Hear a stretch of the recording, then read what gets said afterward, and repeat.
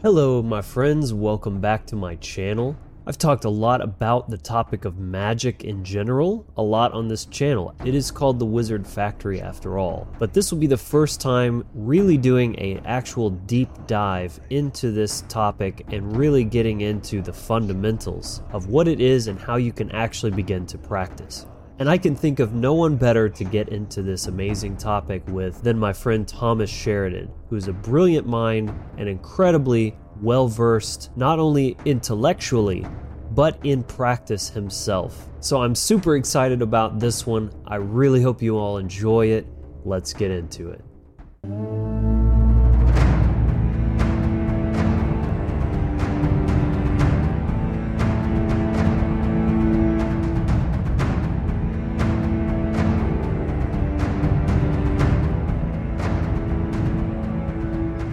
Welcome everyone to another episode of the Wizard Factory podcast, where together we explore the universe through ourselves.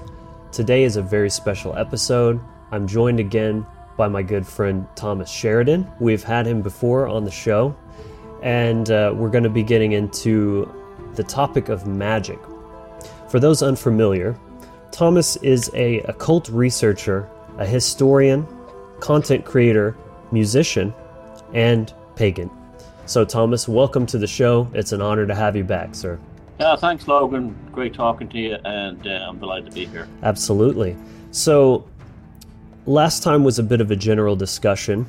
We got into a good many things. If anyone has not watched that episode, I do recommend going back, and I'll put that link in the description.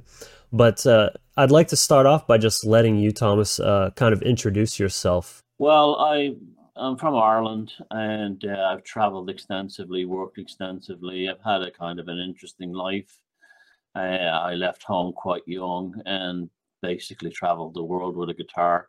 Ended up in New York for a long time. Ended up going back to school there, continuing my education there in corporate communications and graphic design. And I've worked in the corporate field for a while when I needed to make some money, got out of it.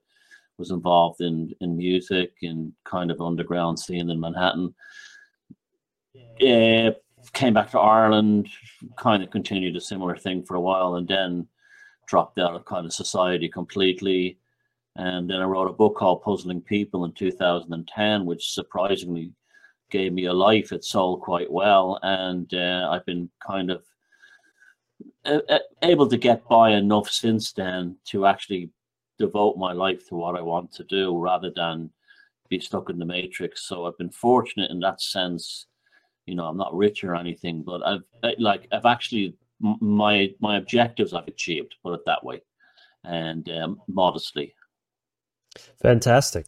Yeah, I've been following your work for quite some time. I love the diversity of the topics that you get into. Whatever it is, you go deep, and you know your stuff. You're very well read and everything like that.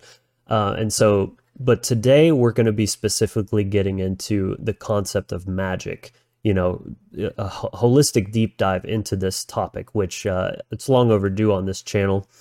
And I'm very excited. So I think a good place to start, as we typically do, is with definitions. So, the viewers have heard my take on this, but I would love to hear, how would you define magic? Magic is the ability to hack the operating software of this universe in order to create change based on one's will.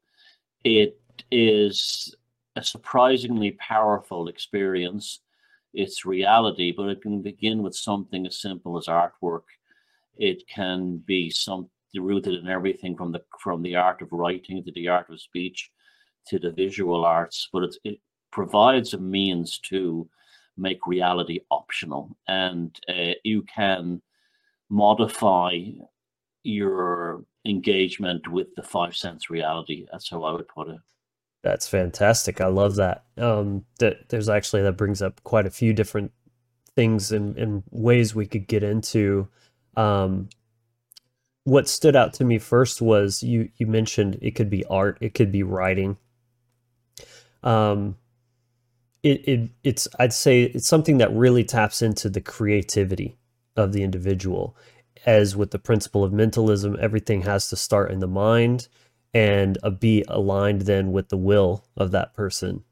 And then whatever that medium is ends up being kind of the way of executing. So like even if you're just going to make a list of things you want to do in the day, it starts with your intention and what you want to do, and then just the simple act of writing that down, that's the first step of materializing that in the physical world.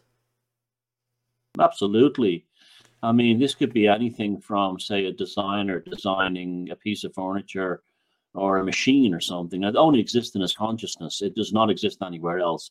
It's purely a phantasm within their, cognitive processing. And by means of the actual, it is an art and it is a science. There's Hmm. some are better at that than others because it's an art, but it's a science because it requires a process.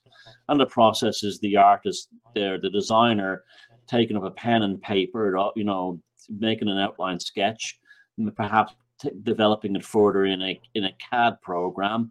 Next thing you know, he's working with people or using his own tools, and this thing that only existed in a vision in his mind is now fully materialized in the universe. That's about as potent a description of magic as you'll ever get. That's basically Magic 101, to take something that it didn't exist on this material plane. Now, people, it goes from everything else, the conjurations, the spells, hexes, whatever you want to call them. But ultimately, that's what it is. The removal of something from consciousness, from the cognitive aspects of one's personality, mind, intellect, and to bring it to life in the material world. Right.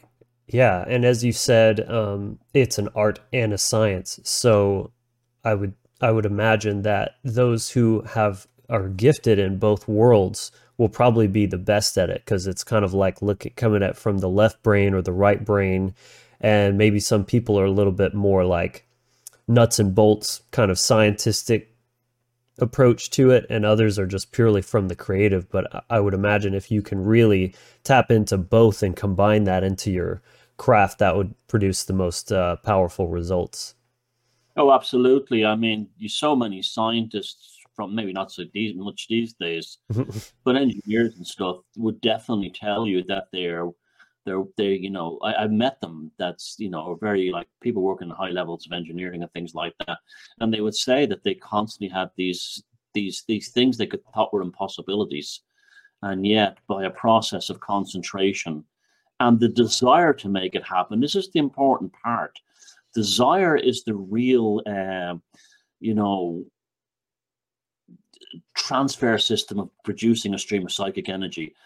It's the whole thing that if you really want something, but you take the actual steps towards it, you will find, and your desire and your will is rooted in a genuine sense of bringing this into reality. The universe will push it 10 steps towards you. It's remarkable, but you don't even have to call it magic. You could call it like, intention or whatever, manifesting, but it absolutely does. And the key feature is the sense of, I don't know, what would you call it? Honorable desire? Would you call it? It's a desire born out of genuine longing. I put it that way. And that's the most powerful form of creating the stream of energy. If you have a pure heart towards this intention, you will find it much more Hmm. attainable. Okay. Yeah, that's very interesting. Again, definitely got my mind going here, but and we'll get into Yeah. the ethical aspect of this in just a moment. But I guess it's like you're saying that if a person is more in alignment with the higher will, not the egoic or selfish will, but like the higher force of creation, and you're kind of like acting through your purpose, your orlog, that's going to Yeah. have a better effect for you. Yeah, I mean, I'm very influenced by Hinduism and this concept of actual following your dharma. Right. And, you could say it's the higher self, but sometimes it is based in the ego. Or suppose you want your band to be successful, or you want to be an actor, you want to be successful in sport or something. Well, there is an element of egotism there, but you can see it in like incredible sports people like Muhammad Ali. There's that ego was an essential part of the manifestation of his desire. Mm. So again, it's purity of thought. Like if you want to be successful at something just for money and chicks, and to look down on people and say screw you, or look at me, it won't happen. It just won't happen. Not, if you do become famous, it won't be through your will. Your will. It was, you just got lucky. But if you say, like, I really want to be successful because I really believe in my music, or I really believe in I really believe I have something to help people here with this kind of thing. Now that changes everything, because that clears a lot of the inhibitors out of the way. And you suddenly find there's a direct line, the stream of psychic energy works much better. Because when you really think about it, if you're doing it out of insecurity, you're really doing it out of fear. But if you're doing it out of love, and I hate to say it in that way, but it's like, it is true what Crowley said, Mm. love is the law. I mean, if you do it out of love, I don't just necessarily mean romantic love. I mean, like, in terms of following your dharma. That's probably a better way to put it. You will find that the results will manifest much more effectively. The possibility of attainment is remarkably enhanced. Right. So it's not that the two have to be mutually exclusive as far as the ego and the dharma. It's really more of a blend of it. But you're saying it's about like the purity of your intention and where that is coming from. Yeah, I think that's definitely a very powerful factor in it. This is why it tends to. You can talk in terms of ethics, but if it's solely motivated for your selfishness alone, if you are driven by selfish needs, if you're driven by a need to impose yourself upon a situation, you're really diving into the world of black magic here. You're messing with someone else's will. That's not a good thing. It often has very good success in the early stages, but then falls apart. If you're approaching in terms of your dharma, you will definitely have much more success in terms of attaining what your desire is through your will. Right. Like you said, you use the word purity. That's really what, I guess that's a good word, but I'd say that there's something about when you're in your dharma, and you apply focus to that you don't even have a kind of a sense of desire. It just kind of happens. It's very strange. It's almost like you're somewhere else. Yeah. Yeah. It's like the will is kind of moving through you in a way. Yeah, I think that's probably a good way to put it. I'd agree with that. Yeah, it's a great kind of introduction to the foundation, I think there, and I would love to get into kind of what got you on your journey in terms of practicing, learning about this. Was this something that kind of started at an intellectual level through like reading books and things, and then you started to try it out, or kind of the other way around? Well, I was a kind of a strange kid. I was very intellectual at a very young age, even though I didn't come from that kind of background. I grew up in a kind of a tough inner city area, but something happened. I was kind of like very interested in reading I could read from a very early age. Before I even started kindergarten, I basically had a good sense of being able to read and write. And it just happened by mistake. I just don't know. So I was reading quite like heavy books at a very young age. I'm talking about like 8, 9, 10. And what I used to love was Dennis Wheatley's novels on magic and witchcraft and black magic. They were books of they're fictional stories, but the way he wrote was just so tantalizing to me. It sounded like, even at a young age, and that he knew this stuff was real. He wasn't just talking about, you know, what's the word, fiction. There was some reality to it. So I stumbled upon a book when I was about 10 or 11 by a British author called David Conway, called Magick, a Primer. And it was at the same time too, I was developing a strong interest in astronomy. And for some reason, it seemed to sit well with my mind at the time. So anyway, I was about 11, I think, and I was being very badly bullied in school by this kid. And so I basically hexed him. And following, what I'd learned about magic through some books by that point, next day he didn't come back to school, and he had basically what I was told. He had broken both his legs, Wow. and I didn't have to deal with him ever again. But it frightened me. It wasn't a pleasant experience. I was very frightened by the experience because I was too young. I felt like I'd done something wicked, and I felt like I'd done something bad, even though he was a little shit and deserved it probably, and worse.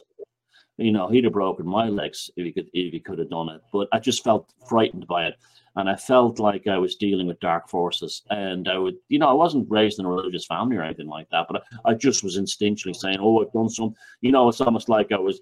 I was only, I was a kid who shoplifted something from a store and was waiting for the police to knock at the door. That kind of thing. I wasn't meant to be like a shoplifter. I wasn't meant to be doing magic. That's how I felt. And so I never did anything on it for years and years and years. And until I was in my late teens, and I discovered the chaos magic scene in England. And this really blew my mind. The fact that magic had gone from David Conway's book I read as a kid, which was very, a sort of a genteel country Englishman's view of like sorcery, to this thing that was rooted in punk rock and science fiction and all kinds of other things. Now, I'd had supernatural and magical experiences in the period in between, but I didn't actively seek them out. They happened by accident, some incredible things. And I was also developing my interest in paganism and going around Ireland looking at ancient sites and that kind of thing. So that was keeping me happy, and I had this strong sense of supernaturalism in me, but not towards magic until I heard about the chaos magic scene through a fanzine that I'd come across. And suddenly this concept of that magic could be just like music.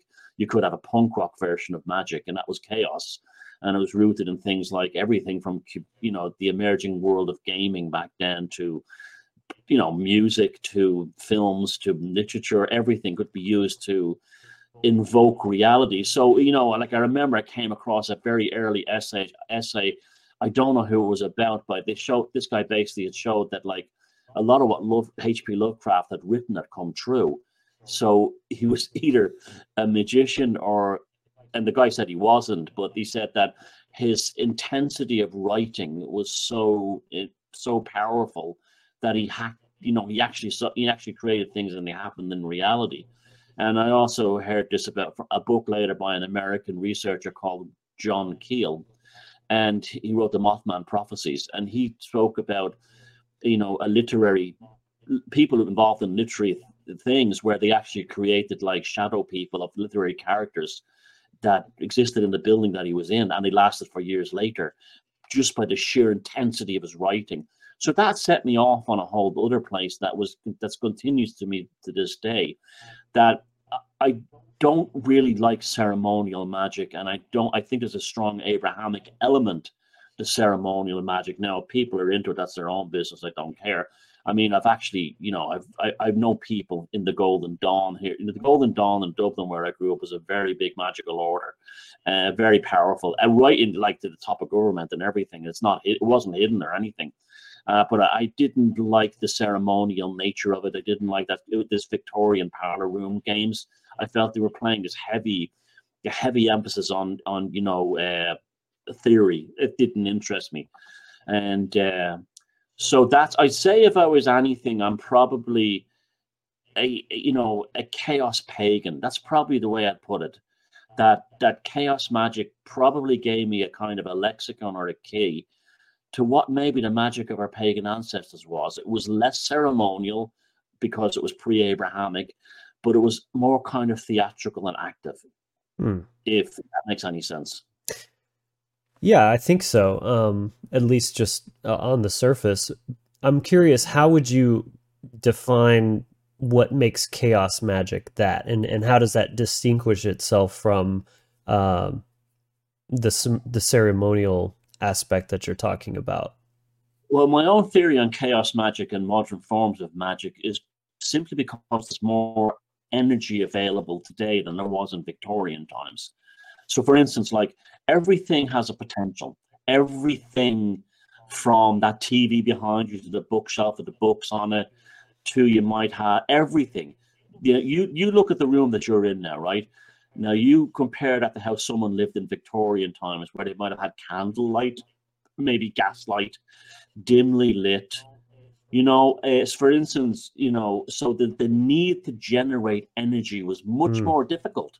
So it was built up through ceremonial magic. So built up through the concept of ritual. So you'd have these complex Golden Dawn or OTO type rituals that coming out of Germany, which were complex, ceremonial, ritualistic, and theatrical, involving all the costumes and everything, because they were trying to attain energy. Well, now energy is everywhere. You can go to you can go see a band in a stadium with 20,000 people. The site, the charge is ferocious. You can do things that I used to do, like go on a roller coaster or some kind of like terrifying fairground and hold the sigil in front of me. And as the thing was going over the top and everyone was screaming, you can actually concentrate all that psychic energy into the sigil. You can go on, you can take an airplane, like I'll give you an example, right? I learned how to use airplanes as magic wands. I know that sounds weird, but when an aircraft is taken off, it's filled with tremendous amounts of psychic energy, not only from the power of the plane taking off and everything else, but also the wishes and desires and the feelings of the people on board. It creates a phenomenal sense of power. And there's always a risk of death. There's always that unprevailing risk that this plane is going to go down. Well, that's actually you can actually concentrate that energy into a sigil as the plane is taking off, or something similar. Now, so that's you've got all that energy that wasn't available in Victorian times. So, and also because of the genteel nature of, say, Victorian times, it wouldn't have had the ceremonial intensity of our pagan ancestors, who would have lit bonfires and screamed and shouted and painted their faces and banged drums and created the energy mm. this way. If you're like living it, if you're a Victorian gentleman in Boston or London or Berlin or whatever, you don't have that. It's not part of your culture. So the ceremonial nature is that. So basically, chaos became a means to tap into the super and hyper abundance of energy that we've had since, say, World War II, and tap into that. And that's why, the ability to capitalize and tap on this enormous amounts of energy that we have, and to just, without having to actually do all the work to get it. It's there. You can pick it like fruit from a tree. That's so interesting. And it seems like you're talking about essentially the psychic energy is the most powerful to tap into. So it seems like what you're saying is that the best source of energy is psychic energy, and specifically almost like emotional energy. Um, is there, so would you say that you can do magic without it, but that's like the best way or the most potent way to do that? Well, I don't actually know how it functions. Like, there has to be an interface force between your desire and the outcome, your will and the outcome. Now, that interface force is, it is obviously rooted in the mysteries of the universe. And in my book, Sorcery, The Invocation of Strangers, I theorized it was probably dark matter energy, what they call dark matter energy, or there's some form of energy that hasn't been derived yet. So you have on one side here, you have the will, and it's pushing, right? And it's creating a shunting effect. And on the other end, it's affecting the outcome. So this shunting effect has an unseen force between desire and manifestation.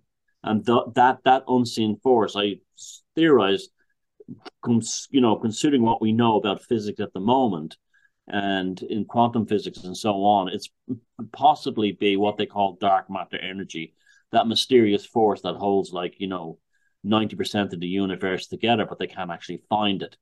So that buffering force, that not the buffering force, that shunting force, It's the ability to actually move that is what happens. So you can have all the will, all the desire, all the intention, and fired up in your brain. But you have, this is the artistic part of it. You have to effectively use it, attenuate your nervous system. See, the nervous system is the key element of your physiology and all this. This is why you can do magic if you're disabled, if you're, regardless of your age. If you have, if your nervous system is primed towards this, you will find that it becomes much more effective in creating that stream of psychic energy towards manifesting your intention. The nervous system is actually a very under, I think like Jack Parsons was one of the first people to actually, just talk about the key strategic element of the nervous system in the outcome of magic. And he's absolutely right. I mean, in recent times, you hear this being brought into things like sex magic and stuff like that, but that's only an easy way of doing it. There's the actual nervous system, and when I say attenuating, it's blocking out all extraneous or interfering frequencies down to a state of pure focus. Now, when you have that state of pure focus, you've literally got the ability to really move that shunting thing. Now, you can build up that psychic state whatever way suits you, fine. You can build it up through, in the ancient times, they would talk about warriors building themselves up in pagan times, like in Celtic mythology, the warriors building themselves up into an enormous state of battle rage. Now, that battle rage was actually the symbolism was like the goddess, the Morrigan, but it was that transfer. They had the sigil was the concentration on the Morrigan, and that battle rage was very similar to what the berserkers would have used. Mm. In fact, there's a phenomenal record of a battle between the Irish and the Vikings in the late Middle Ages, and the monk that wrote the thing down spoke about the Morrigan on one side and the Valkyries in the sky fighting while the battle on the battlefield went below. Now it's an allegory; they didn't actually appear in the sky, but there was there's this sort of like visual sigilization of the focus was the battle rage. Now that's it. They had a pure stream of energy. They would concentrate on the Morrigan, to block out everything in their world, and then go into battle. So that's the same thing. You must find a way to attenuate your nervous system down to the absolute focus. And there's lots of ways of doing it, but the thing is to block out anything else. To block out anything else, very difficult to do. And Mm. so you have a one direct focus on that thing. But by God, when you get it done, it's intense. Now, I'll give you an example of how it happened to me accidentally as a kid. I, like most kids, read books and listened to radios under the covers at night with a flashlight. And we've all done it. And I don't know how old I was. I wasn't that young. I was probably, I just, even when I was older, like in my mid teens, I still like reading under the covers. There was something that concentrative about it, And also, I used to listen to the radio on headphones, old fashioned headphones. This is back in the 80s now, and early 80s now, late 70s. So, like, I would have the headphones on here under the covers. Now, I had read a collection of, this is an amazing when I think about it. I was reading a collection of H.P. Lovecraft short stories, and in the dark with a flashlight. And I was actually, because I was trying to create the atmosphere. I like the theatricality of the kind of whole reading. And, when I throw myself into reading something, I'm absolutely focused completely on it. And if I'm enjoying it or enthralled by it, it's intense. It's almost orgasmic when I'm reading something that I'm completely captivated by. And so I was in that kind of state. These stories are fantastic, blah, blah, blah, blah, blah. And then I put on the radio, and we used to have a bandwidth in Europe called LW, long wave. We had FM, medium wave, and long wave was used to transmit signals across Europe. So I used to just like lying in bed in the dark, tuning in stations from all across Europe. And you'd hear like, Berlin, Moscow, and all the different languages, Madrid, and that kind of thing. And then when you hear this one, I was between stations. And suddenly I hear an American accent going, Rhode Island's #1 Buick dealer, uh, route blah, blah, blah, Providence. Now, I didn't know what a Buick was, and I didn't know where Rhode Island was until I realized a few minutes later that that's where Lovecraft was from. And somehow my psychic energy had either traveled across the Atlantic using that radio, and that's also what got me very interested in electronics and magic, across the Atlantic, and met that signal somewhere up outside the Outer Banks past Cape Cod. But it got into my little Philips transistor radio. And that was a classic example of that shunting effect. And then years later, in 2019, I went to Necronomicon. It just, it was just weird, and and I didn't even know what a Buick was. I didn't even know. And what the hell is a Buick? What is that? What is he selling? I didn't realize it was a car. But that was absolutely a phenomenal moment in my teens of like, well, this reality is a whole different thing altogether. Yeah, it seems like you shouldn't have even been able to pick up a signal from where you were. Like that doesn't No, seem no, no, logistically possible. no, because they can't get around the curvature of the Earth, so they basically get out. They would have left but like, how many hundreds of stations are on the east coast of the United States? And I had to be one in Rhode Island while I was reading from Providence the night I was reading a book by H.P. Lovecraft. So that was Yeah. just astounding in itself. Yeah, that's a trip.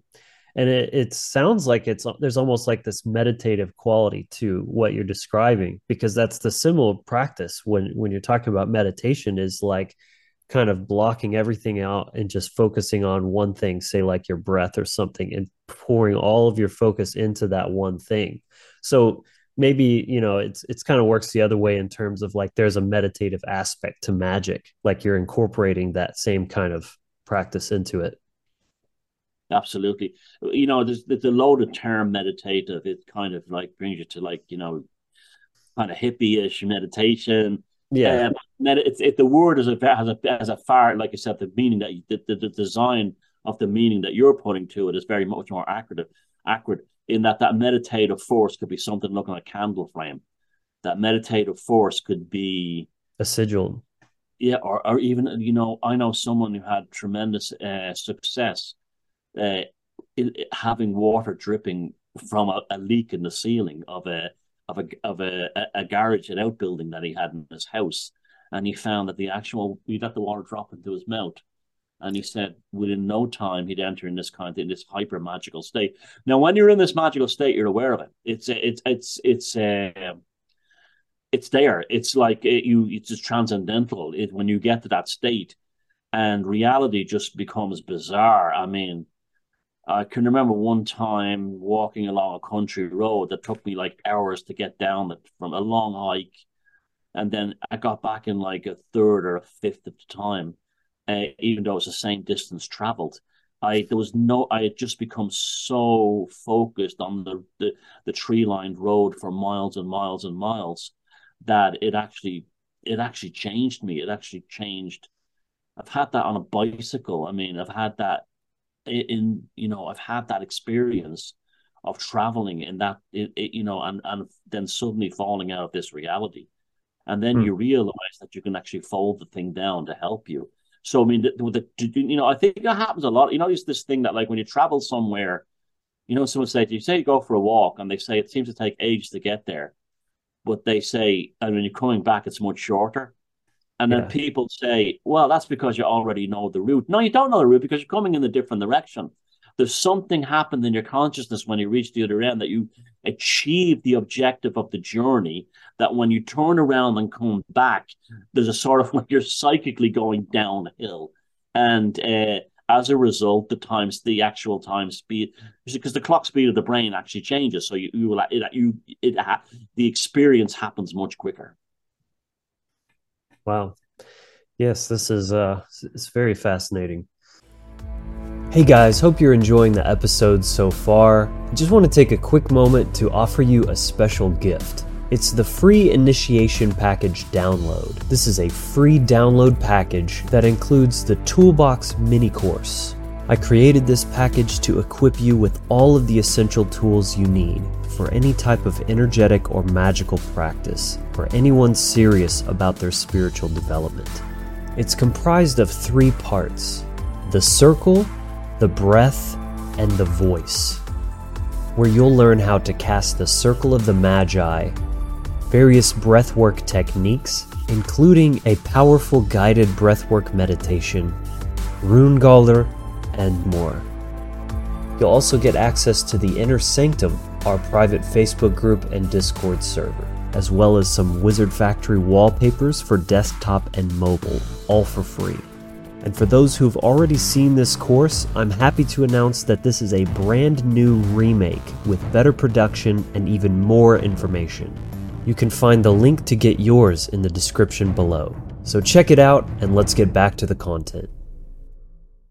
So then what would you say are the fundamentals of a spell? Like if you kind of look at it agnostic, like from the medium perspective, and just say no matter what medium you're working with, what are those fundamental components of a spell?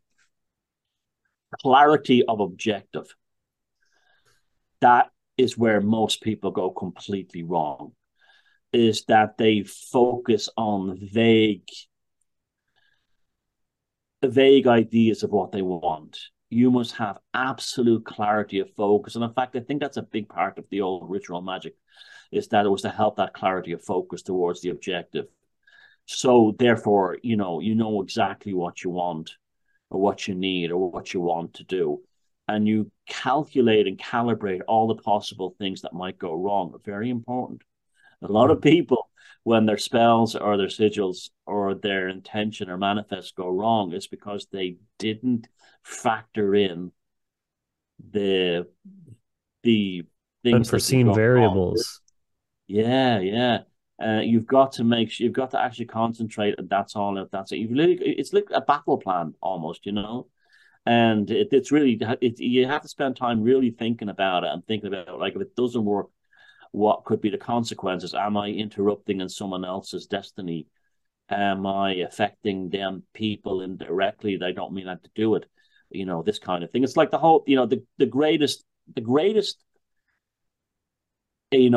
buffer that I ever encountered regarding hexing someone out of revenge is that they said that it's when I'm reading, like, and I'm still finding in books that it creates hereditary hexes, that the kids who did nothing to you will actually can actually get that hex. So it might not hit the father or the mother that you're after, but it'll go after the kids, and it could go down the generations. And that was when I first read that, I was like, I never want to do that. The concept of some asshole at work and I want to do something to him, and then you find out, well, he's got a 3-year-old daughter, and I'm okay, I'm not going to do it.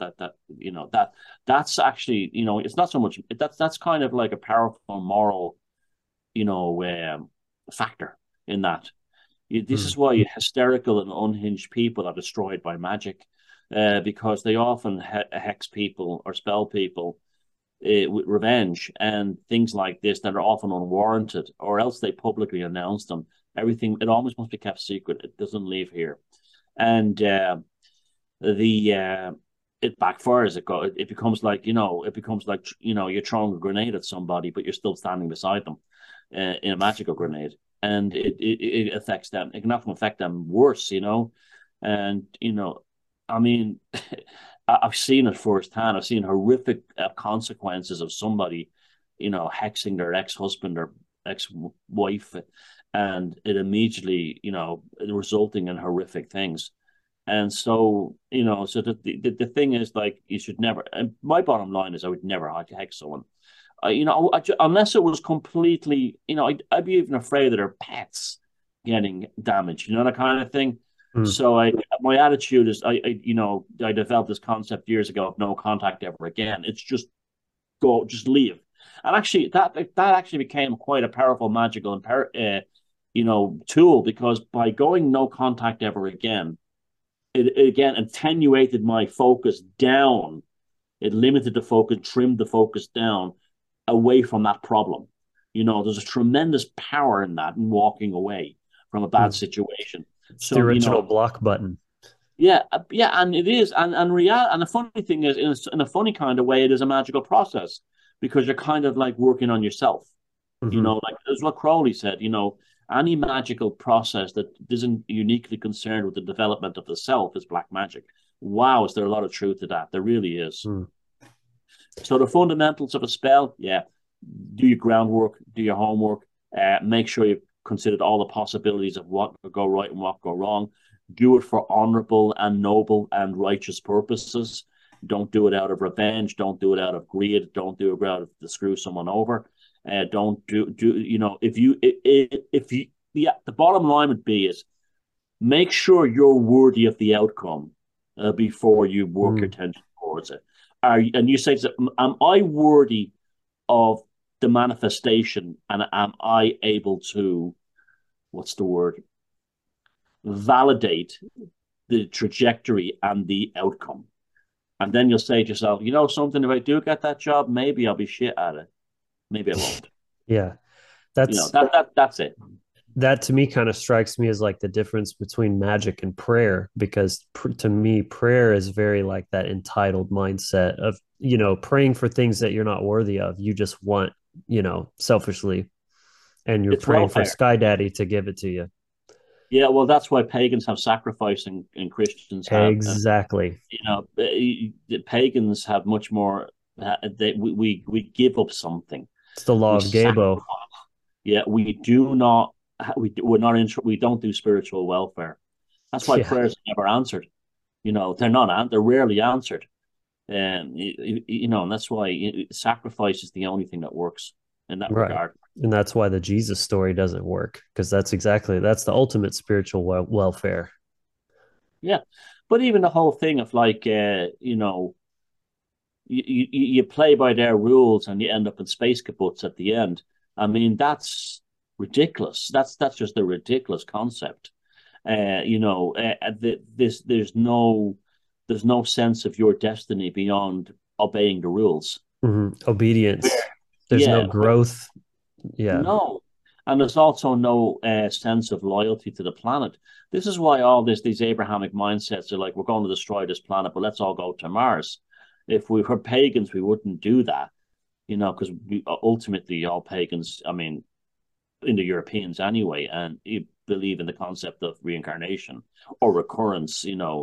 That you will come back in either in this life over again, or you will come back in a different life. But this puts an onus on you to actually protect the here and now because you're going to come back to this thing. Right. You're tethered to the outcome and Exactly. you don't see yourself separate from nature. That's another thing is you see the interconnectedness of things. Yeah, yeah. Steve, and you've got you've got a responsibility for stewardship. Precisely. You know, you don't cut down forests, you plant forests because you're going to need them in the future, or you're going to need them in another life, or someone else will. For other generations. Yeah. Yeah, but if you were going up into the clouds to play a harp, What do you need a planet for? Yeah, well, exactly. why do you even care about this place? It's gone. Right. So when it comes to the anatomy of a spell, you've got your intentions, your clarity, your outcome, you're considering the variables in terms of like planning your strategy and everything. Yeah, And then we've covered kind of the ethics of it, like what boundaries to not cross and that. But then when it comes to the actual application and bringing that forth, what would you say is like the main components there, in regardless of the You, medium? you mean like the actual paraphernalia, the infrastructure of the actual thing? Yeah, Yeah, I, I, I don't know if I have any here to show you, but I create, I create magical books. I create. I don't have one here with me now. I create. The concept of cut-ups, where you take words, you write them out on a piece of paper, and you chop them all up and then you rearrange them. And I've basically do that on a kind of an industrial level. I have a video somewhere how to do magic in the modern age, and I create like picture books of pictures and images, and I work with the unfoldment as it's coming along. See, it's not abracadabra instant result. It's about modifying. I'm not that powerful because I can't instantaneously change the subatomic nature of the universe Hmm. in an instant. It's almost like you're putting a signal out, like a beacon, Yeah, and then just kind of like it's just coming out in waves. And over time, somebody, yeah. the universe starts to pick up on that. Or you move onto a piece of land, and the first thing you do is you take all the stones out. You build boundary walls with the stones. Then you put fertilizer into the land. You till the land. You make sure it's ready for the crop, and then you plant the crop. It's the same thing. It's Hmm. like, and then you eventually hope to harvest it, and that's exactly how it is. It's not this like 1, 2, 3, bam, I'm in there. It's a nurturing of an intention from source to manifestation. And I, uh, I mean, people always tell them, observation is key to everything. I'll tell you how it works. You, you get real time data in things like synchronicities. Okay. You will notice that things will happen with an unnatural frequency. You see what you're doing here is you cannot really get the outcome of your desire until you reach a magical state. And that magical state is nurtured by your observation of the world around you. So you will notice synchronicities. These are very powerful. Like, I don't know, it happens to me all the fucking time, but it's basically, I've been living in the state now for decades where if I've set my mind towards something, just to get something done, anything, and I put my mind towards it, and I'm jotting down in a book, I'm writing down in a book, and then maybe I take a train somewhere, right? And this train stops at a platform in the middle of the countryside, and there is somebody who looks exactly like, or dressed in a certain color, or is identical to what I'm actually thinking about at the moment, or a poster for a movie or something. And you say, okay, that's interesting, but it might be a coincidence. But then it starts happening in other ways. And then you know that what's happening here is the subatomic fabric of the universe is starting to get flexible around you. You're not constrained by the underlying quantum tightness. Hmm. So the synchronicity is a way of it showing you that you're now you're like you've taken the clay and you've taken the flour, you've added water to it, and now it's dough, it's malleable. Okay, so when you recognize these synchronicities, just they start happening, and then you go with them. Some people are actually quite frightened by them, and then you will find that then you will get to what you want, whether it's the right job, or to move to a certain city, or to actually move to another country. You will find that these little processes, so out of nowhere, someone might come along and say, you don't know, and you'll say, oh, I know somebody who can get that thing for you that you need to do the thing. And this never existed before. It falls into you. It's almost like you're collapsing the inhibitors around you, and these Hmm. things are falling into you. It's And attraction. yes, and as you see these synchronicities, now you can go nuts. Some people see synchronicities where they don't exist. They go mad seeing numbers, and that doesn't work. Hmm. They have to be very specific, and it's almost disturbing how frightening, not how specific they can be. But when you start noticing, you develop almost like a kind of a psychic sense of its security. Oh, this shit is working deep down inside, right? Hmm. And then all these inhibitors that block away all this stuff, they start collapsing, and all the things you need start coming to you. And that's how it works. Hmm. So when you see these synchronicities, do you see them more as just kind of a confirmation Yeah, of this, or yeah. is there anything that you do when you see them, like you kind of like go into a certain visualization or something, Well, or well, you get a sense of joy. You get this kind of sense of joy. And like, oh my God, fuck me, that worked, you know? And that sense of joy, that sense of satisfaction is rooted in something that's very beautiful. But it's a confirmation. Absolutely, it's a confirmation. And it also gives you encouragement to go on. It gives you encouragement that you're on the right path. Now, this is where secrecy is important because if you make this known, you you could probably develop these egregorial uh, pathological entities that will try and destroy it. You see, it's we're going into kind of more mystical, spiritual things, but there is part of the process that if you speak it out into the world or write it and or let others see it, the world of entities takes an interest in it and tries to disrupt it, either through infecting a person around you to try and disrupt it. Now, this might be not so much good and evil. It could be actually how the mechanics of the universe works, how different degrees of energy kind of struggle to survive. It could be kind of like a psychic version of the law of thermodynamics or whatever.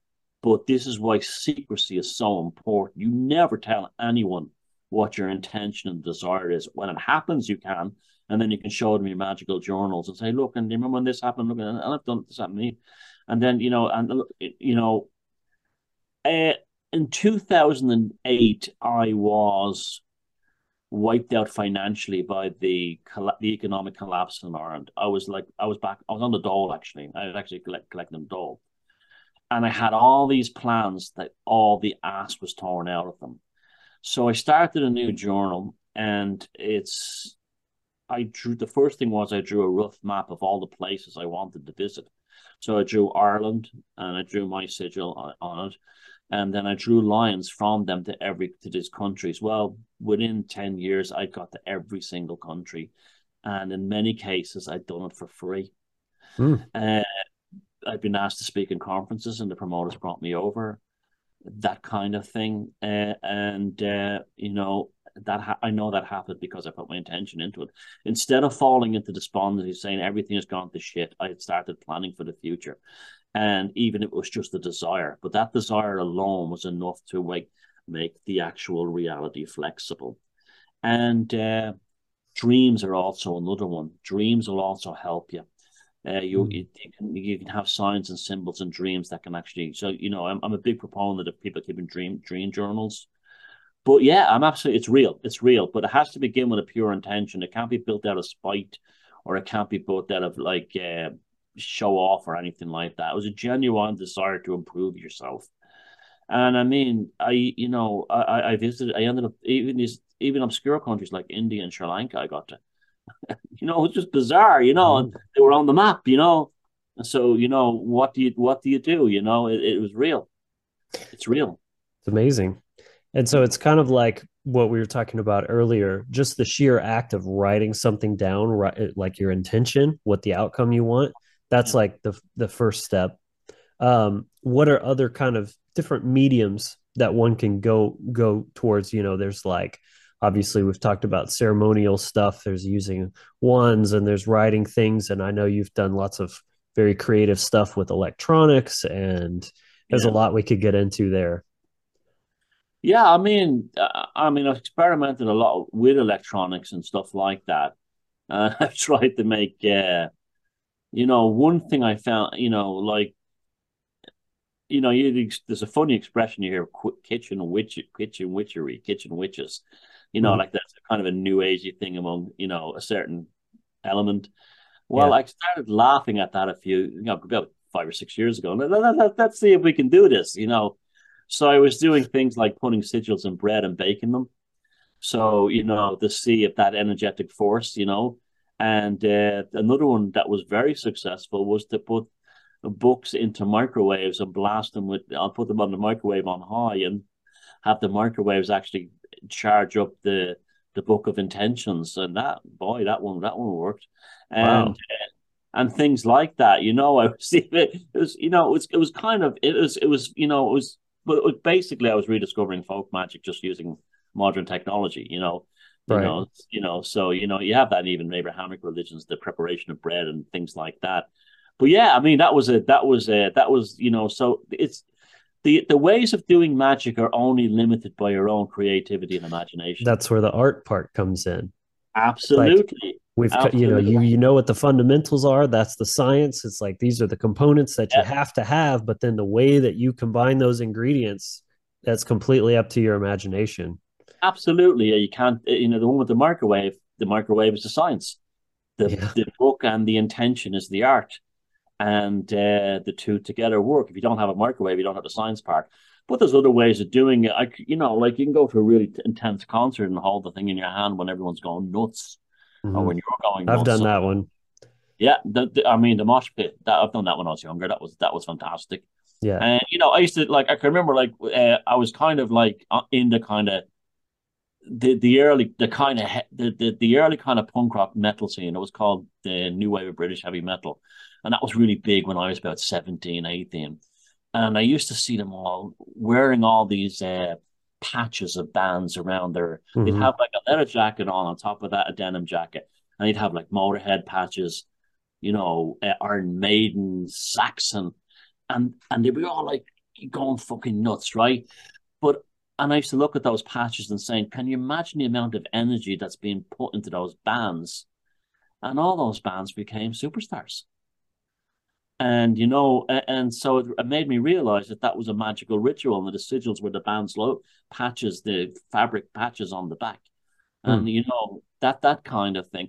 I can remember this one guy, this nutcase I used to know in Dublin. His name was Judas. He was absolute. He was an interesting. He was a nut job, right? But I'm no joking. I'm telling you something. He said one day he showed me he was covered in tattoos, and he had a big TS, and I was looking at it on his chest, and I says, "Is that your way of telling me you're gay?" And he burst out laughing, and he goes, "No, it's a band called Twisted Sister." And I said, "I never heard of them, right?" And he goes, "Yeah, it's a band called Twisted Sister. They're amazing." And he'd gotten a couple of singles from an import shop in Dublin from America when they were nobodies, right? When they were only really starting out, right? In 1985, I saw a picture of him in a magazine where he's standing there with Dee Snider from Twisted Sister, and Dee Snider has his arm around him. That's magic. There's an Hmm. example of magic. You know what I mean? His love for that band in the early days had brought the band to him personally. Oh, that's You know, crazy. yeah. So, like I said, you're only limited by your creativity. Yeah, and that's where, as I always say, you can intellectualize and kind of mentally masturbate to things, but until you actually start experimenting in the laboratory of reality, that's where the magic literally happens. Yeah, yeah, definitely. Otherwise, it's just theories. You've got to get out there. I mean, no one became a professional sports player by watching the TV at home. They have to pick up the ball and get out there. It's Right. it's that thing. It's that thing. But if your heart is pure and you've got the talent and you're motivated by the right desires and you maintain calmness and attenuate focus down to it, next thing you know, you're playing in the World Cup or you're in the Super Bowl. Hmm. It happens. So, Thomas, if people want to dive deeper into their own study and learn more about the kind of philosophy and the practical application of magic, what are some sources that you would recommend, whether it could be books, YouTube channels, whatever is useful? Yeah, there's tons of great stuff out there, books, videos, and all kinds of things. I would say the first stage is the most important one of all is to work on yourself. Mm. It's just like you've got to work on yourself first. You've got to, you know, work on your own personality. That's an important one. You've got to become as true to yourself as possible. And by intent, you've got to confront your own shadow. You've got to psychoanalyze yourself. You've got to, no, we're not becoming neurotic now. You've got to pay very close attention to your dreams. That doesn't mean you should keep a dream journal, a dream diary, but you should very much do that and not be neurotic decoding the dream every single morning. Just writing them down or drawing little drawings is enough. You don't have to analyze them. Just getting them out of that subconscious world into the material world on paper is a process that's training your consciousness to do that. Your imagination comes out. Your imagination. I mean, H.P. Lovecraft wrote letters to his friends saying, "I don't even know if the stories I write are actually true or just the phantasms of my nocturnal slumbers."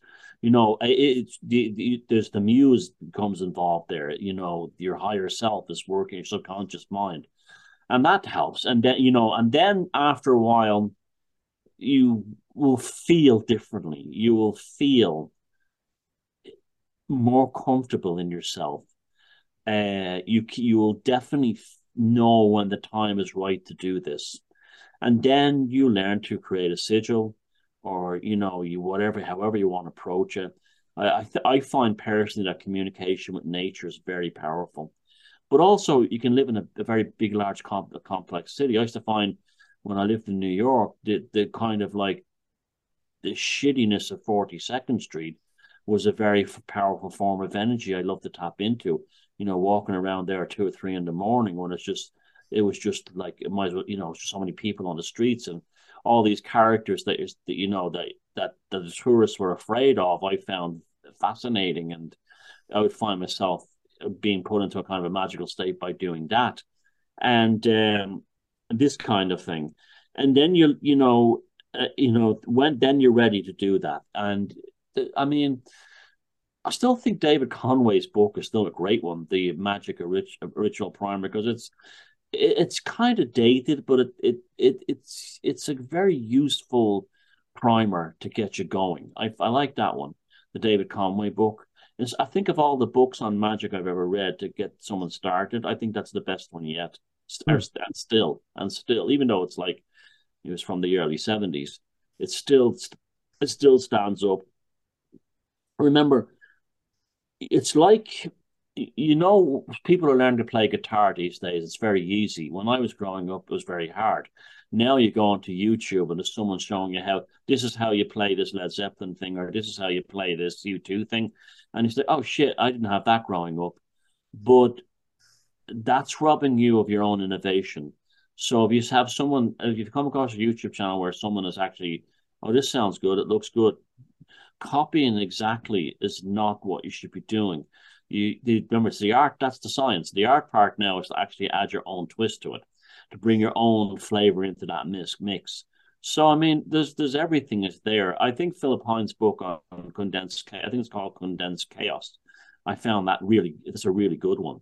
And so that again, I mean, I think a good way to start is to learn how. I mean, things like the tarot was great.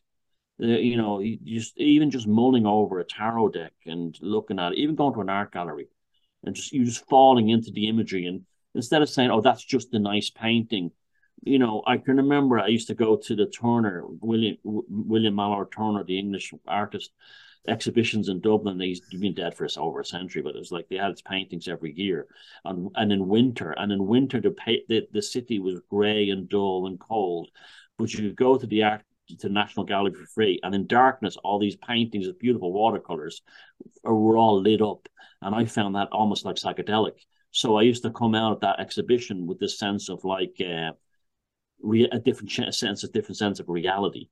It's you. You've got to actually what you discover more about these things is who you are. You know, and you'll become painfully aware of your limitations and your shortcomings. But you've got to go into the darkness to confront the Minotaur and slay the Minotaur in order to come out and have the power to be a king. And there's a lot of this kind of work in it.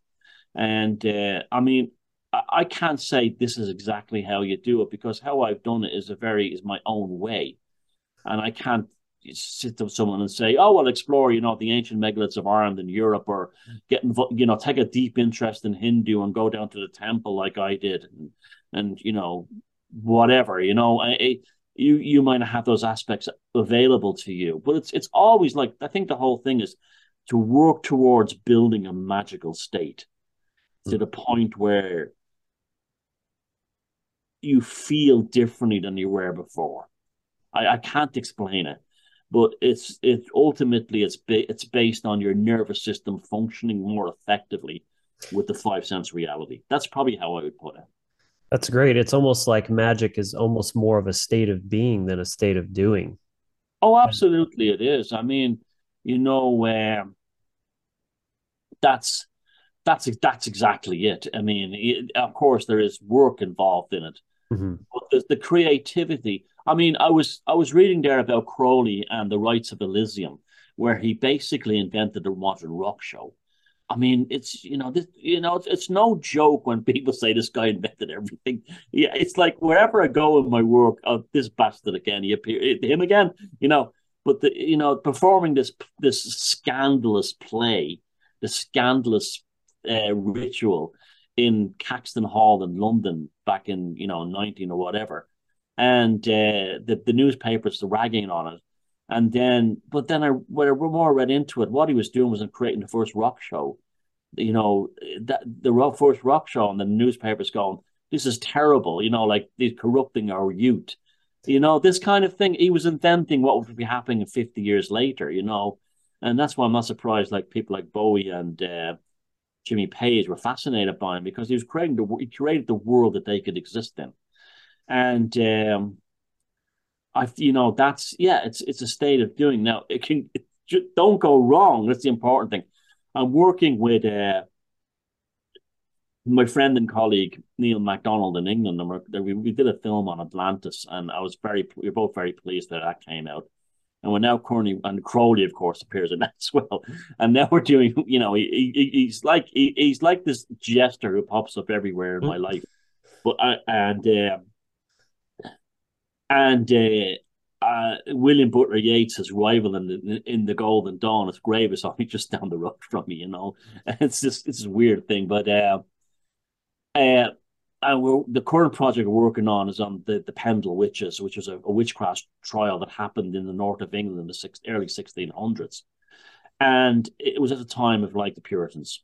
So the same crowd who were in America at Salem and all this stuff, saw witches and devils everywhere following the King James Bible.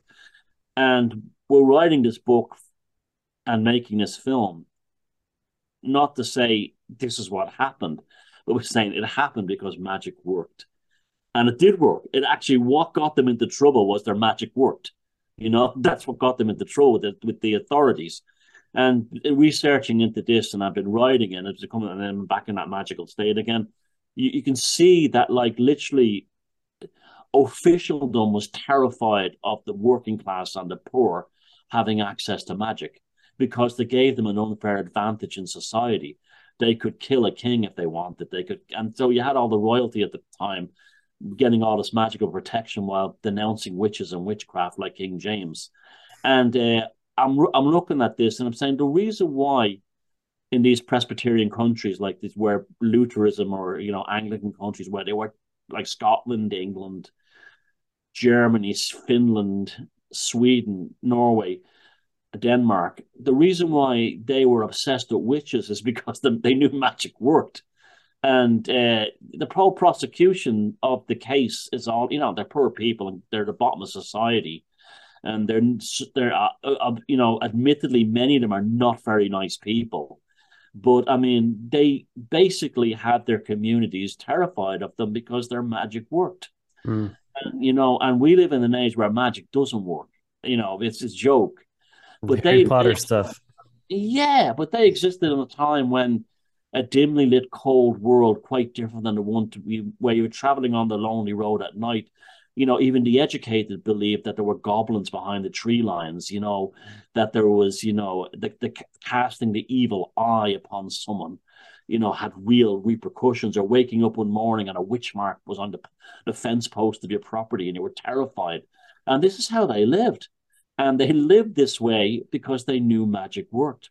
So, we can say, we can look at the Puritans and say, oh, this was the thing. Before I started working on this book, I had that kind of I know that song by Kate Bush called "Waking the Witch," and there's a voice playing the witch finder, and he's going confess, and you have this concept of a bug-eyed, uh, Puritan crazy guy who's like out to burn witches with a crucifix in his hand.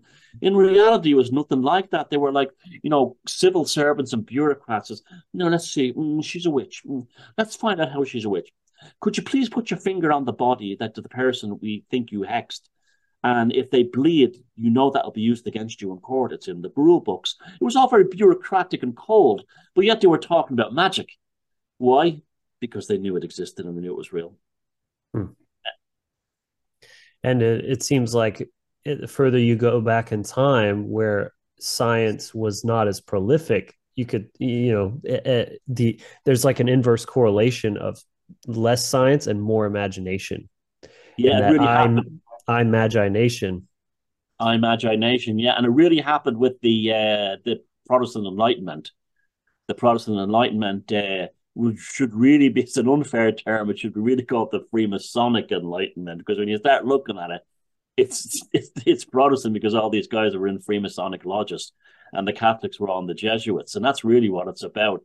But the okay, let's go take it back to right to the beginning. Hunting magic, the cave art. What did it show? It showed the fellas in the tribe hunting a buffalo. So they sat there in the deepest cave with some lights, and they painted the buffalo, and there's us there, and we're going to go after them. Might be a guy banging a drum, and guess what? It worked. In fact, we probably exist today in a modern civilization because of magic. In fact, we do, Mm, because as soon as fire was discovered, what was the first thing they did after they learned how to cook their food and keep warm? Magic. wow. Yeah. That's profound. So magic was an integral part of our evolution and our survival as well. Absolutely. I don't think we'd be here because it's the ultimate creative force. And hunting magic of our Paleolithic ancestors and Neolithic ancestors is the reason why the humans were actually able to take, even since the beginning of Stanley Kubrick's 2001: A Space Odyssey, the proto-human realizes that the bone can be used as a weapon, Mhm. and they defeat the other group of proto-humans, and at the end, he throws the bone up and it turns into a spaceship. I mean, that is, Kubrick was showing us all that's where the start of getting into space came from. When man first picked that early man picked that made that first tool or weapon. Yes. And it wasn't a bone on the ground, it was something that had potential. Ultimately Right. a wand in many ways. Yeah. True. True. Yeah.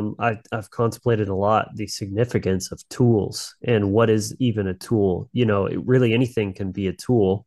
And as there's like a tool, what is its intended purpose or how can it be abused?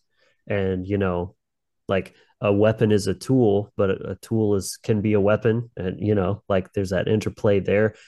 Tools are absolutely fundamental to understanding like the way we interact with the world because it's the stair step as well of our evolution. And as we continue progressing, uh, if you keep using the old tools and not continuing to advance, those things that were propelling you forward then start to actually hinder you and hold you back by being archaic and stagnant. Well, what you're describing just then is exactly how to get into the magical state. You're almost have this transcendental philosophy regarding like a screwdriver, uh, and that's that's it. That this kind of dialogue inside your consciousness regarding the pros and cons of the screwdriver and what is the extraneous, external, and prevailing long term aspects of using it in a certain way or not using it in a certain way. You're building that magical state inside you because that's where it begins. That's the seed. That's it because you've contemplated something beyond, and then you'll find that you see it beyond its potential. That kind of thing. Mm. So it's that's it. That's exactly it. I mean, I was blessed from a very early age that I find everything interesting. I've never been bored in my life. Everything enchants me. I love traveling, even if it's to another part of Ireland I've never been to. I was just as joyous as if I was traveling to Japan or somewhere. And I hope I never lose that, because that's been really helpful to me. It's beyond curiosity. It's wonderment, which is a kind of a magical And phrase anyway. So it's like that childlike, you never know, lose it. Yeah. yeah, And that's what the education system destroys it. It just for sure. absolutely destroys it. It does. And you know, and that's, yeah, exactly, wonderment. It's true. And that's, again, you can't sit down tomorrow and say, I'm going to do this. You have to build yourself up into it. And that's a big part of it, this concept of, like, almost kind of developing a kind of transcendental philosophy inside yourself. Because you're working on yourself, aren't you? Hmm. Yeah, it's almost like you're carving some kind of image, and it's not something that just happens. Each little piece that you're cutting away is working towards that end, Yeah. And another and you're powerful shaping aspect, it. exactly. And another powerful one is satire and laughter and comedy. Mm. Crowley actually was the one who, that's what the chaos magic thing was, very heavily into that. But we had Jestercraft in the past and stuff like that. It's like But Crowley alchemy. said, yeah, exactly. Well, Crowley said that the biggest hindrance in the magical tradition up until the 20th century was the one missing element was humor and having fun. This is why he loved the things like the cinema. He loved the Marx Brothers. In fact, the original design for the Fool card in the top tarot deck was going to be Harpo Marx. And that was his original plan. He told Lady Farida Harris, I want the Fool to be Harpo from the Marx Brothers. He understood the power of satire, extremely powerful, because satire creates a false reality, and it also creates, and it's another one too, it encourages the understanding of the world in metaphor and allegory. Mm. Powerful stuff, That's everything because right there. this is a heavy part of attenuating the nervous system. Because when you can Mm. take something and create an allegory or a metaphor of it, you own it. It's yours. You own it. You've actually taken it. And so if you come up with a unique allegory or metaphor, and humor and satire is fantastic for this. Meme magic. Yeah, well, there you go. I mean, years Perfect. ago on the internet, on Usenet, we still had a civil war going on in Ireland, and they used to get these, like, guys from different, like the IRA and the UVF and stuff, on Usenet, or fellows who supported them, and they were saying, it's heavy political debate. And I used to get in there and take the piss out of both of them, this kind of thing, and geez, it was good thing they didn't know who I was, because some of them, but these guys were eventually laughing at all the things I was saying, and it was just weird. Suddenly the tension was broken down, and it was less hostile and less angry, this kind of thing, and it changed everything. And years later, I met one of them and he emailed me and found me years later, and he said to me, he says, "What you did back then was actually pretty powerful. You understand, like, you actually took people who were quite angry, quite politically motivated, and even sectarian in terms of religion and stuff like that, and you stopped them and made them laugh.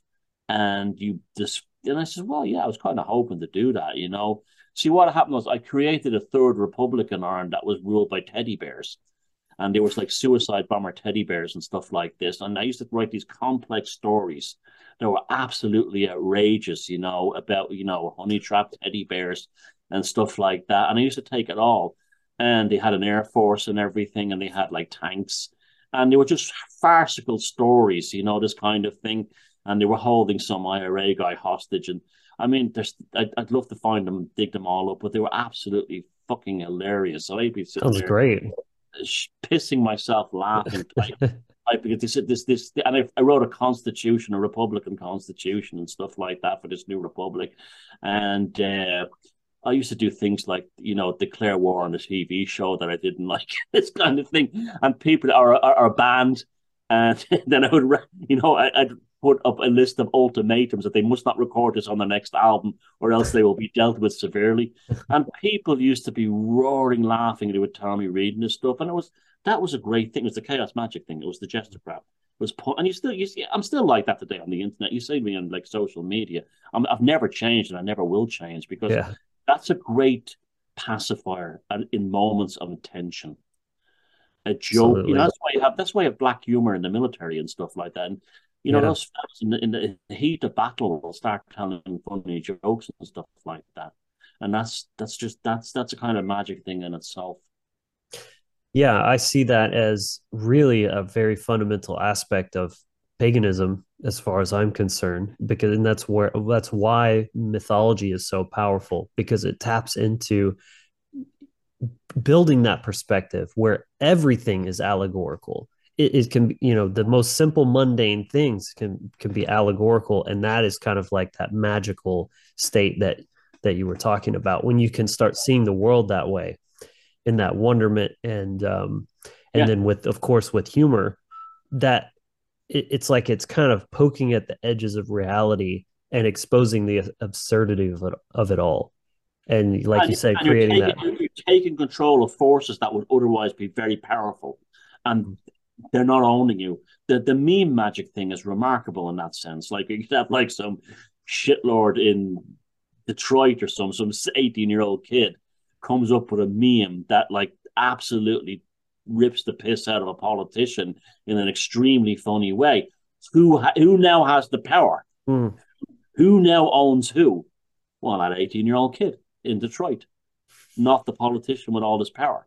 And that is this that if that I mean I always point to memes to people to show people like there's an example of chaos magic that works. And then we had the whole phenomenon, the Keck thing in 2016, where it took on a life of its own.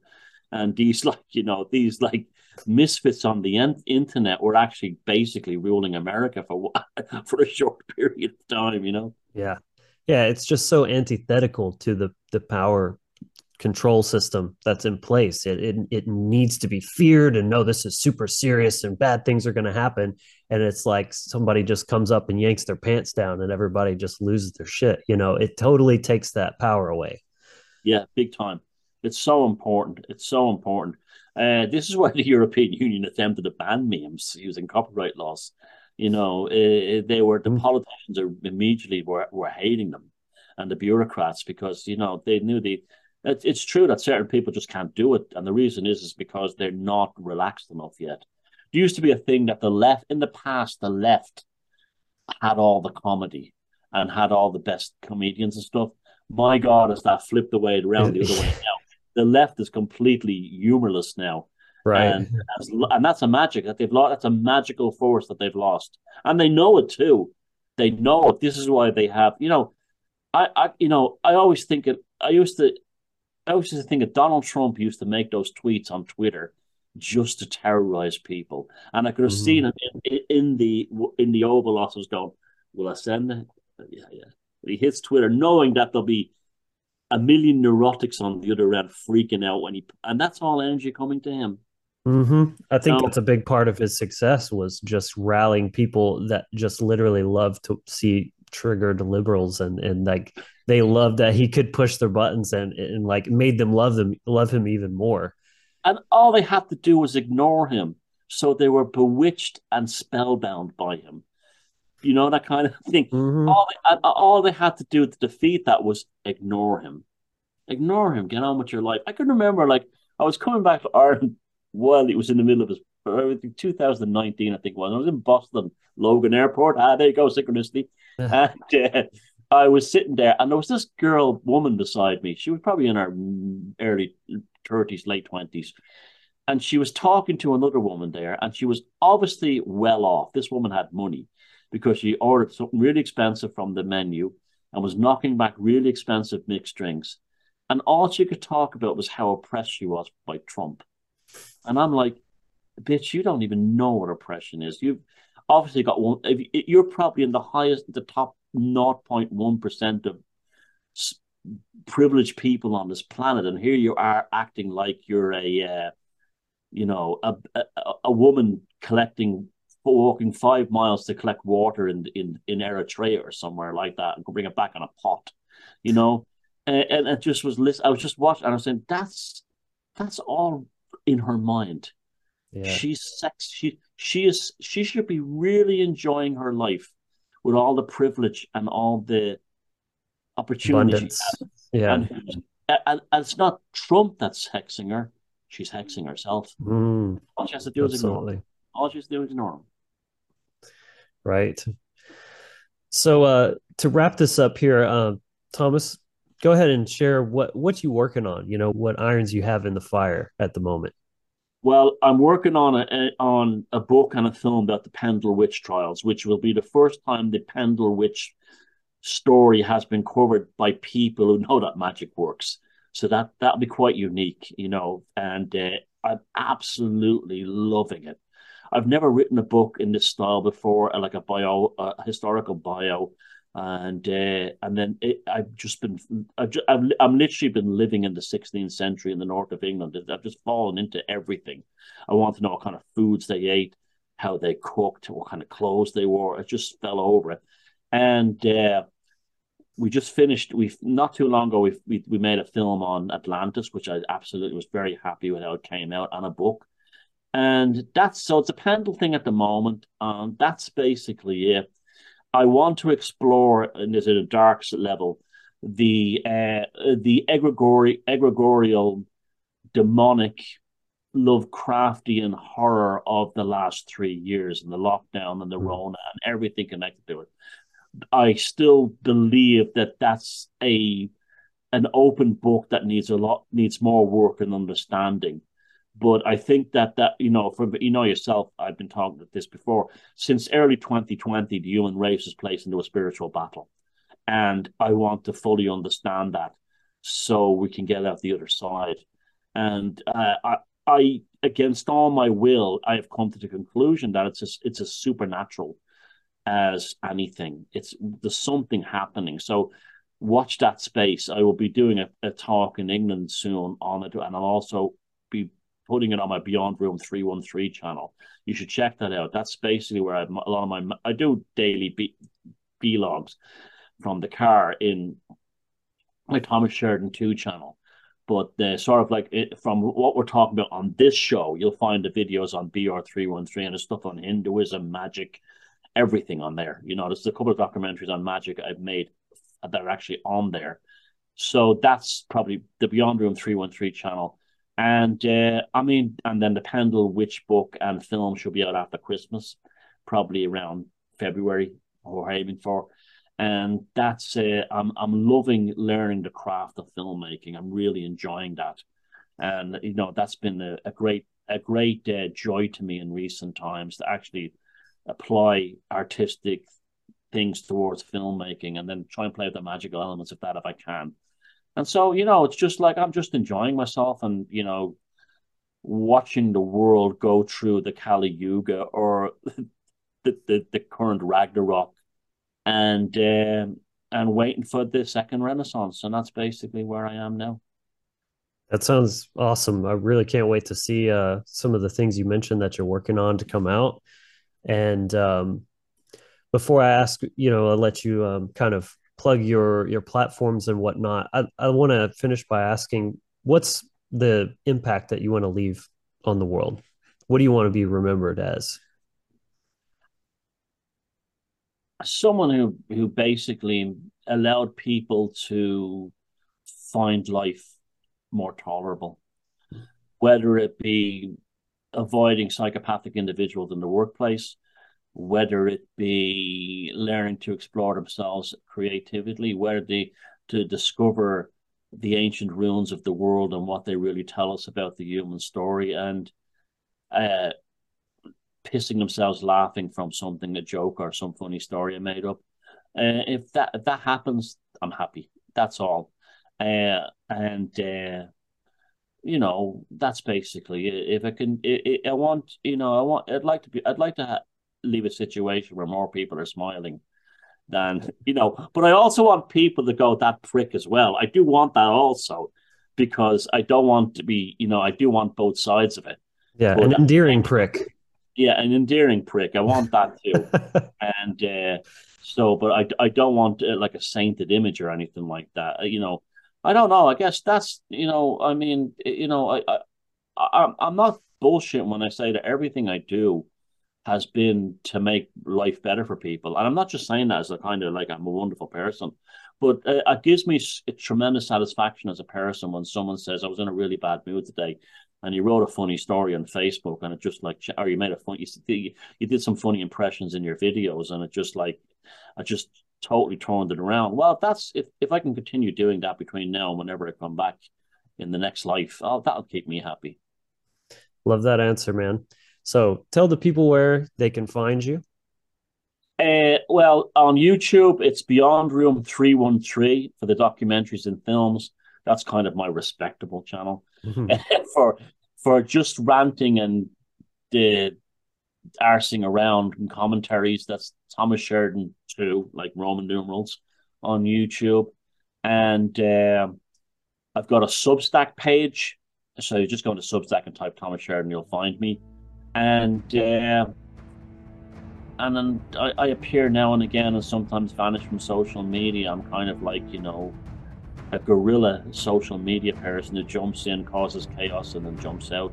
Yeah. So, that's you you put the bat signal up, I'll come. That kind of thing. Right on. Well, Thomas, it's been a pleasure. I hope everyone has enjoyed this episode as much as I've enjoyed this conversation. Do let us know in the comments what you thought. Give your thoughts and your feedback or any questions you might have. Those links for Thomas's pages will be down in the description below. Do give this man a follow. He does excellent work, whether it's entertainment or making you think or just ponder the deeper things in life. It's all there for you. So again, thank you so much for watching. Do like and subscribe the video, please, and we'll see you in the next video. But until next time, be empowered, inspired, and encouraged.